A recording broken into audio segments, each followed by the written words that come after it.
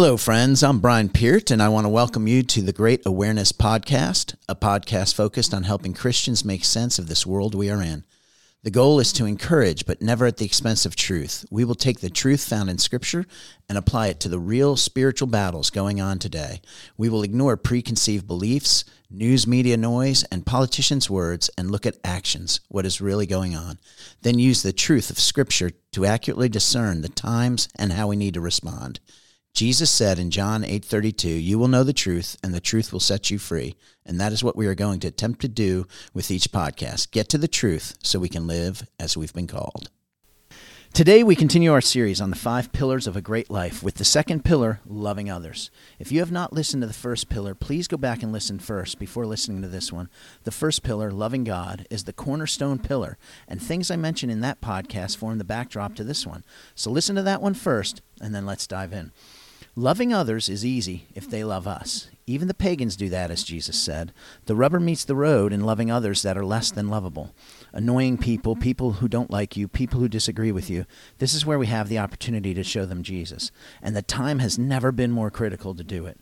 We've become a self-absorbed culture, and our phones and social media is driving this even deeper into the fabric of our society. Loving others requires us to step outside ourselves, and believe it or not, it leads to more happiness and joy. God created us with a peculiar trait. We love what we focus on. It was originally created in us so that we'd be focusing on God. And so the more we focus on God, the more we love God, and the more we fall in love with Him. That's the design. Satan, however's track is to get us focused on anything else, whether it's money, another person, success, fame, etc. By doing that, he succeeds in putting an idol on the throne. If you focus on money, you grow to love it. If it becomes an idol, and soon you have the love of money becoming a deep root of evil in your life. We can create idols out of our careers, our significant others, anything. In so doing, the devil succeeds in taking something God wired for good, the fact that love grows around what we focus on, and gets us worshiping other things. That's why the first pillar, loving God, is so critical. If you focus first and foremost on Him, you won't get trapped on creating idols of things that cannot fill you. But there's another interesting phenomenon in the way we are wired. Whatever we focus on, we love, with one exception, the self. The more we focus on ourselves, the more depressed we become. It's actually baked into our DNA. Think of a mirror. You walk by the mirror, you say, hey, all right, I look okay. But if you stop and you look closer in that mirror, the more you look, the more flaws you see, okay? The more we focus on ourselves, the more things we see wrong with ourselves, the more depressed we get, the more self-loathing we have, and it leads to depression. When we focus on self, meeting our needs and filtering everything through the lens of I, or what's in it for me, or how is this going to affect me, you get more depressed. It's just the way we're wired. So the antidote to depression is serve others, love others. Take the focus off of yourself. You can't be depressed serving the homeless in a soup kitchen. Just try it. I dare you. You can't be depressed because you're seeing something that's far worse than what you actually are experiencing. Depression is exploding in America today, and it's exploding most in teens and senior citizens. Teens have always been self-absorbed and have always had high depression rates, but the iPhones, the social media are driving this even deeper. And senior citizens who are not serving are basically spending their days thinking about themselves, and they're getting hit with all this media, all this news, all this negative, and they're wondering how is this going to affect them, and they're spending all their time self-absorbed. You've been there. You call your grandmother and ask her how things are, and before she says anything, she gives you a list of all these ailments. Well, it's because she's not doing anything except looking at all the things that are wrong in her world or in her health or whatever. Void of children or useful work, they sit around and have to focus on themselves, and it does not lead to joy. The answer is serving, which is a key piece in loving others. Rotary has a saying, service above self. And it's not just a good motto, it's a good way of life. If you've never been involved in Rotary, I encourage you to check it out. In whatever city you live in, there's usually a Rotary club. And it's usually some of the better people in that town that are actively successful business people, men and women that are meeting together to give back. So it's service above self. And it's not just a good motto, it's a good way of life. It leads to more happiness and, yes, more greatness. In Matthew 20, verses 26 through 28, Jesus tells us one of the keys to greatness. This series is the 5 pillars to a great life. If you want greatness, listen to Jesus. Let me read Matthew 20, verse 26 through 28. Yet it shall not be so among you, but whoever desires to become great among you, let him be your servant. And whoever desires to be first among you, let him be your slave, just as the Son of Man did not come to be served, but to serve, and to give his life as a ransom for many. You want a great life? Serve others. One of the purest forms of loving others is to serve. It's love in action. Wake up each day and focus on serving others. First your spouse and kids before you go to work, then to work. Focus on serving your coworkers. Focus on serving and loving on your clients. Clients can tell when you're in there for just the buck or whether you're in there really care about them. Okay, keep the focus on others. Wake up expecting to be used each day to serve someone. It could be holding a door or listening to somebody's hurt, but be other focused. This one thing will increase your happiness and joy. Remember, focus on self produces depression. Instead, seek each day to serve others, to treat others as better than yourselves, as Jesus taught. Listen to Jesus again in Luke 9:23. He says, if anyone desires to come after me, let him deny himself, take up his cross daily, and follow me. It's a daily deal. Most men in the spur of a moment would take a bullet for a wife or a child. God put a protector spirit in men. When they're wired right, that's a natural reflex reaction. In crunch time, it comes out. But will that same man put down that vice daily to love his wife? Will he deny his desires daily to meet hers? That's where the rubber meets the road, the daily sacrifice. That's where greatness lies. And each one of us can do just one day. So if you're denying yourself and focusing on others, who's taking care of you? God. God himself claims it. In the Sermon on the Mount, Jesus said, look at how he feeds the sparrows and clothes the grass. How much more will he take care of you? So get out of the way. Let God work on you. You serve others. So loving others is putting others' needs above your own and serving them as Christ served us. But to truly follow the Lord's example, to love others the way he loves us, we must also extend grace. His grace and mercy is fresh every day. Every day, no matter how we slip up, he offers us grace and love.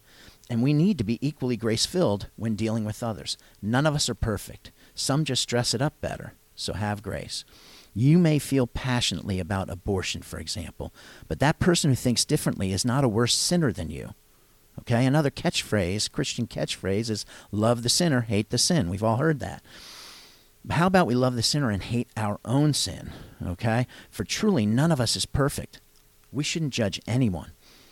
In chapter 5 of Matthew, the famous Sermon on the Mount, Jesus amped up the game. He said in Matthew 5:22 that if you call your brother a fool, you'll be in danger of hellfire. Then in Matthew 5:28, he goes so far to say, if we even lust after a woman with our eyes, we've committed adultery. So even our thoughts are sin. So if you're passionate about abortion and you know that it's a sin, but that person who disagrees with you, who's pro-abortion, you criticize, condemn, and hate, think hateful thoughts towards them, you're just as guilty of sin. You're just as much of a sinner, if not worse, because they may not be saved and may not know. So pick an issue, any issue, politics, race. If your words and thoughts are angry, bitter, or hateful to that opposite side, you're just as guilty of sin. And worse, there's no glory to God in those arguments. And you won't change someone's mind anyway, anymore if they're staunch in their opinion. So leave it go. Focus on the logs in your own eyes before you dig out the splinters in their eyes. Holier-than-thou finger-pointing actually hinders the work of the gospel.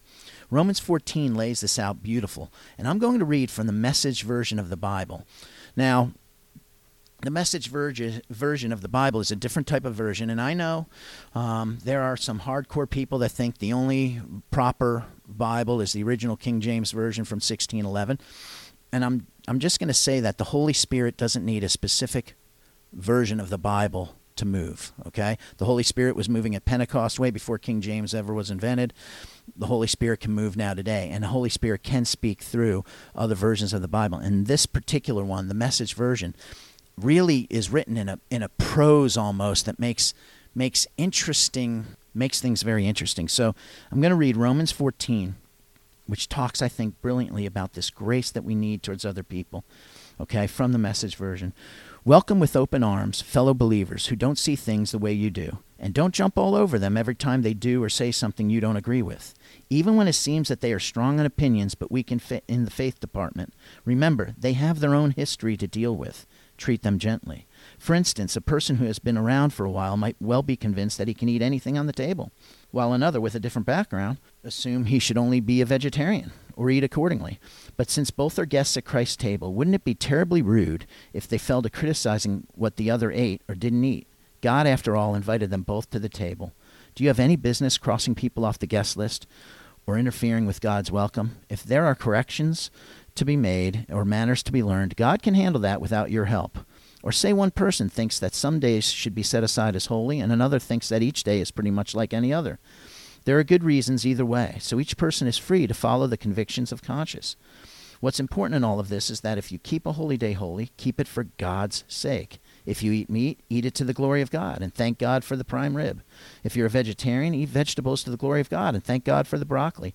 None of us are permitted to insist on our way in these matters. It's God we are answerable to, all the way from life to death and everything in between, not each other. That's why Jesus lived and died and then lived again, so that he could be our master across the entire range of life and death and free us from the petty tyrannies of each other. So where does that leave you when you criticize a brother? Or where does that leave you when you condescend to a sister? I'd say it leaves you looking pretty silly, or worse. Eventually, we're all going to end up kneeling side by side in the place of judgment, facing God. Your critical and condescending ways aren't going to improve your position there one bit. Read it for yourself in Scripture. As I live and breathe, God says, every knee will bow before me. Every tongue will tell the honest truth that I, and only I, am God. So mind your own business. You've got your hands full just taking care of your own life before God. Let's allow God deep into our hearts. Allow him to keep changing us from the inside while we extend love and grace and the gospel to those who are outside. That's how the early disciples rolled. You might say, but Brian, disagreements do happen. You can't be a wallflower and never have discussions on critical things or nothing gets done. And you're right. And again, Scripture addresses this. In Acts 15, there's a big disagreement between Paul and Barnabas over John Mark. Barnabas wanted to take him on a missionary journey. Paul did not because he had left them once before. In the end, they agreed to disagree, and Barnabas went one way with John Mark, and Paul went a different way with Silas, and the gospel continued to spread. Later in 2 Timothy 4:11, Paul tells Timothy to bring John Mark, for he is useful. So they obviously reconciled at some point. And some of Paul's later letters speak affectionately about Barnabas as a fellow worker. I love that the Bible records the good and the bad. It's real. There's real people in here making real mistakes, and all of it we can learn from. We must recognize that disagreements will exist, but even in disagreements, we must try to act in love. I'm going to shout out here to Tim Cash from the Cross, Loganville, my pastor. Some of these notes right here I'm about to share I got from one of his sermons about, a month or so ago. Understand, regarding differences, that differences do not have to stop love, okay? Don't write people off who disagree with you, okay? Don't write them off. Resist the urge to take sides. Stay focused on the gospel, okay? The church is multiple people with all sorts of different strengths and everything working together, okay? Don't join one side and don't condemn one side. Don't allow secondary issues to hinder the gospel. The norm today is to have a strong opinion and then separate into groups, hating the other side. We see it every day played out across America and across the globe. Whether it's over politics, abortion, race, whatever, this is all the work of the devil. Instead, we're to reach out in love. It's okay to disagree as long as it's not on the majors. Loving God and loving others. Listen, no one person is better than or worse than anyone else. We have to understand that, okay? We're all under God. And so we've got to watch the way we think, the way we talk, and how we address and how we love on other people. We've got to be focused on the majors and not let little things bother us. If someone says Jesus is not Lord, that's a discussion you don't compromise on because it's the heart of salvation. But I'm going to discuss the gospel with love. I'm going to share what Jesus has done in my life. They can't argue that. But to separate brothers over minute aspects of Scripture is crazy. Different denominations and separation, that's not love. And we can disagree in love. I've got a friend, Robbie Stewart. He runs a ministry called Uplift Sports Ministry. He's an elite athletic trainer, and he has actually trained some people that are now in the NFL Hall of Fame. And years ago he got convicted to start a ministry where he uses his talents to train middle and high school kids and reach them with the gospel. So what happens is people will sign up. They get his elite training at a fraction of what he's really worth, and then he uses that. They have a 2-hour session, but the first half hour is a Bible study, and then he works them out for an hour and a half. And so kids that aren't being taught the gospel, kids who aren't making it into church, he's using sports as the draw, and then the training as a draw, and then gets the Bible in front of him. And there's been all sorts of salvation decisions, etc. It's a wonderful ministry. I'm on the board and I contribute to it. We're good friends. Now, he's a zealous believer. He digs into the scriptures just like I do, okay? And we don't agree on everything, okay? We see certain things like the pre-trib rapture differently, okay? But we respect each other, and we love each other, and iron sharpens iron. By him discussing what he sees and me discussing what I see, we both can grow. We both can see other angles that maybe we didn't think about. I still don't agree with him on what he thinks, and he probably still doesn't agree with me on what I think in this one thing, but we agree on the big stuff. Loving people, loving others, reaching these kids with the gospel of Christ. So we're on the same team. We got to remember, as Christians, we're all on the same team, man. Whatever denomination, we're all on the same team. So let's not take these little nuances and use them as separation. Instead, let's respect each other, love each other. We can still be friends. That's Christian love in action, even in disagreements. We don't agree on something, but we're still good friends, and we're still working together to reach the lost. And that's Christian love in action, okay? And pray for others. They may not see you praying for them, but God does, and he approves. That too is love. Connecting our loved ones to God in prayer is powerful and can move mountains. And it's hard to hate someone when you are praying for them. The great commandment is love the Lord your God with all your heart, soul, and strength, and love others. You may say, okay, Brian, maybe we can agree to disagree and be loving in our differences. I can give you that, but what about people who hurt or attack me?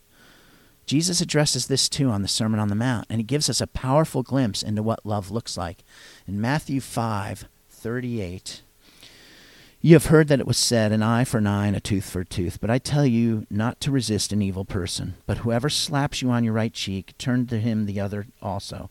If anyone wants to sue you and take away your tunic, let him have your cloak also. And whoever compels you to go 1 mile, go with him 2. Give to him who asks you, and from him who wants to borrow from you, and do not turn away.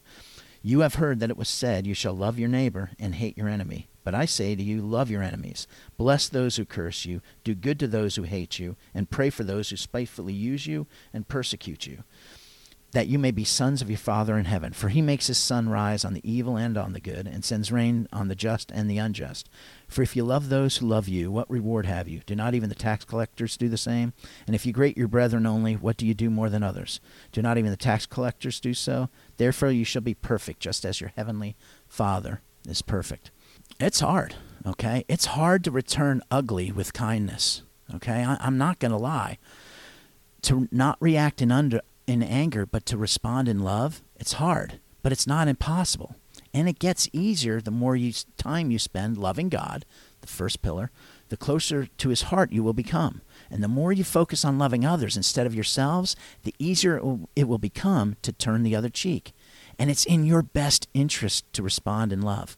In his book, The Right Fight, John Kennedy Vaughn gives a great picture of this with a fruit-bearing tree. So imagine a fruit-bearing tree. It's full of fruit as a picture of a truly living a loving life, okay? Now, if you have a tree, you pick the fruit, let's say you pick all the fruit off of it in harvest time. The next year, it blooms back again, okay? And it has fruit all over again. That's because it's got good roots, okay? In this tree analogy, the roots are love. The roots of love he takes from the love chapter in 1 Corinthians 13. You know the passage, love is patient, love is kind, love suffers long, etc. From that, he grabs 7 things that love is. And each one of these things is like roots under this tree. They are patience, kindness, truthfulness, protects, love trusts, it hopes, it perseveres. Love never fails.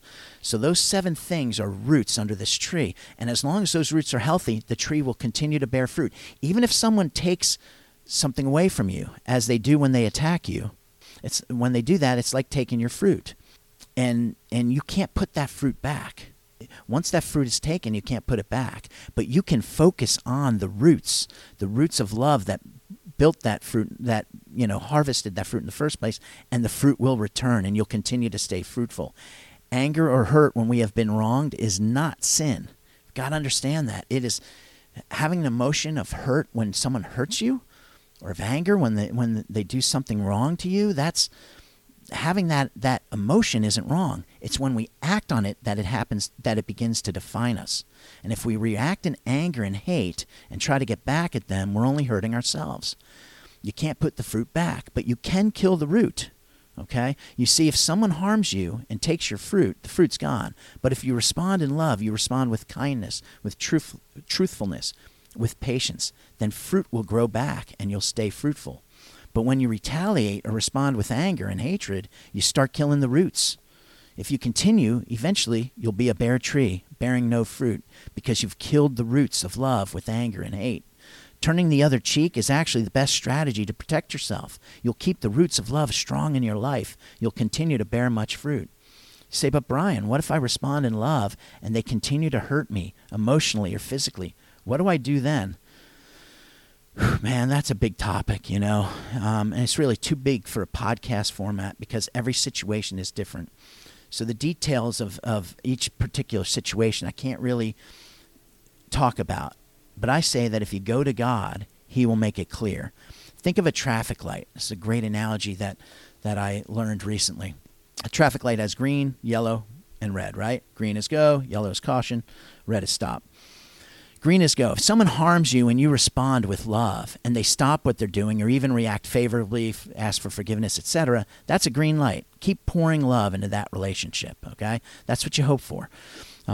If, however, you're hurt or harmed and you respond in love, but they don't act favorably, maybe they stay angry or upset, they don't want to forgive or they don't want to ask for forgiveness, but they stop harming you, but they're still angry, okay? For that, you have to have caution, okay? Have patience. That's where you love with patience. Be aware the person still has anger. Be cautious. But you stay patient. You keep praying for them. You keep being kind. You keep being kind and patient. You keep the roots of love strong in your life, okay? But you be cautious. Now, what if they hurt you? You turn the other cheek, you respond in love, and they keep hurting you. Whether it's emotionally or physically, they keep hurting you. Often these types of people will manipulate and almost make you think you're doing wrong. A great quote on manipulation, my pastor posted it on Facebook. It said, manipulation is when they blame you for your reaction to their disrespect. Let me repeat that. Manipulation is when they blame you for your reaction to their disrespect. That dog will hunt. Listen, if people that have gone down a rabbit hole, okay, I'm going to explain in a minute why people get to this place, but when they get to this place where the roots of love are kind of gone, a lot of times they will spin the story back and start making you feel like you're the reason that they're harming you, when actually they're harming you first, and they just spin the story, and it's just damage all around. They'll twist it around and make it feel like it's your fault, even though they did the hurtful thing in the first place. You have to understand something. People like this have bad roots, okay? Back to that tree analogy. Instead of the roots being the 7 things love is, their roots are the 8 things love are not. And this also can be found in 1 Corinthians 13. Love is not angry. Love is not rude, envious, prideful, unforgiving, selfish, boastful, or delighting in evil. That's the worst one right there, that they're so far down the road in this self-pity vein that they're in, that they actually hurt you just to hurt you, just because they can. They take advantage of your love and they hurt you, okay? These 8 rotten roots, they're grounded in fear. The opposite of love is not hate. The opposite of love is fear. And perfect love casts out fear, 1 John 4:18. If you act lovingly, you'll feed the roots of love, and fear will leave. But if you feed these 8 negative roots, you stay fearful, and you'll bear no fruit. How does it happen? How does one end up in a place with bad roots? there's all sorts of things I've seen in people over my lifetime and in myself, things that I've had to grow past, that God has helped me through, okay? Maybe something from your childhood that you covered up. You don't bring it into the light of God's healing, but you cover it up. You fake it till you make it, and you act a different way. That could be something that's festering and growing bad roots. Many paths. There's many paths to it, but at some point, out of fear, they begin to feed the roots of anger, pride, envy. Maybe they were wronged, and instead of forgiving, they choose unforgiveness. Okay, that's one of the roots. Maybe they become selfish or prideful. All of these things are things that are the opposite of love, and they're all based in fear. They can even look good on the outside for a time. If a tree has blossomed, but then the roots die, the tree may still look healthy on the outside, and you can pull all the fruit off, but it won't blossom the next year, okay, because the roots are dead. So someone can even look like they're the right way, post the stuff on Facebook the right way and all this stuff, but really be harboring all these bad roots deep in their heart, okay? And when you get to that point, you have to stop. You have to be cautious. If they keep feeding the roots of fear, they're going down a rabbit hole, and that rabbit hole will lead to them harming everyone they love. So they've gotten so far that the roots are bad. You actually can't fix this, okay? The only one who can fix the deep roots of anger and hate is God. If it's at this point, you continue to stay in that relationship, you're allowing them to keep living off of your fruit. You're actually enabling them. You're keeping them from God. You're not helping them. You're not loving them. Love seeks to do what is best for the other person, even if it hurts yourself. Think about Jesus on the cross, right? He didn't want to do that. He didn't want to suffer all that pain. He begged the night before for God to take it away from him, but then he went and did it, okay? He didn't want to do it. It hurt him, but he did it anyway because it was what was best for us. And you may love that person. You don't want to leave, especially tough if it's a marriage. You know, Scripture talks about not divorcing. Divorce is bad. It hurts, and it hurts the children worst of all. But love does what is best for the other person. If the roots are bad, if they've gotten so far down the road that they're always hurting and continuing to hurt and continuing to abuse you, then those deep roots, you're not the fourth person of the Trinity. You can't fix this. They are living off of your good fruit and taking that from you and slowly killing your fruitfulness. And you think you're loving them by staying with them, by giving them a chance, by having grace and continuing to suffer through it. And you think you're being the courageous one, but actually you're keeping them from God.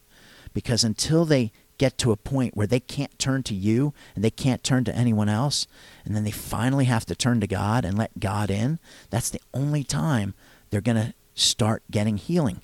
So your staying with them could be actually sabotaging them.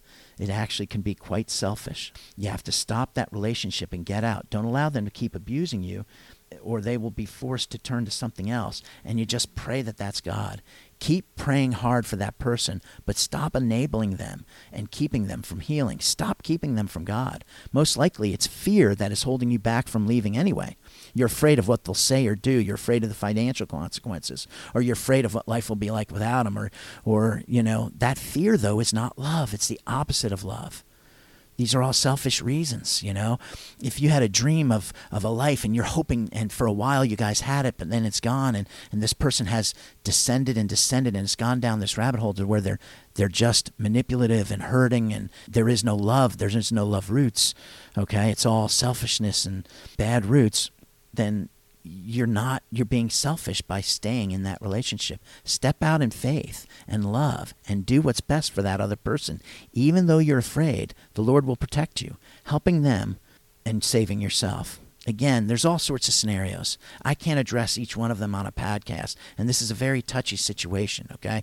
You need to seek God in your specific situation. Seek His wisdom. Don't just listen to what I share here. Go and seek His wisdom. He'll tell you whether it's green light, yellow light, or red light caution or red light stop situation. Seek God, trust His wisdom, and act in love. And love may require you to get out of the way so that the true source of healing, Jesus, can break through.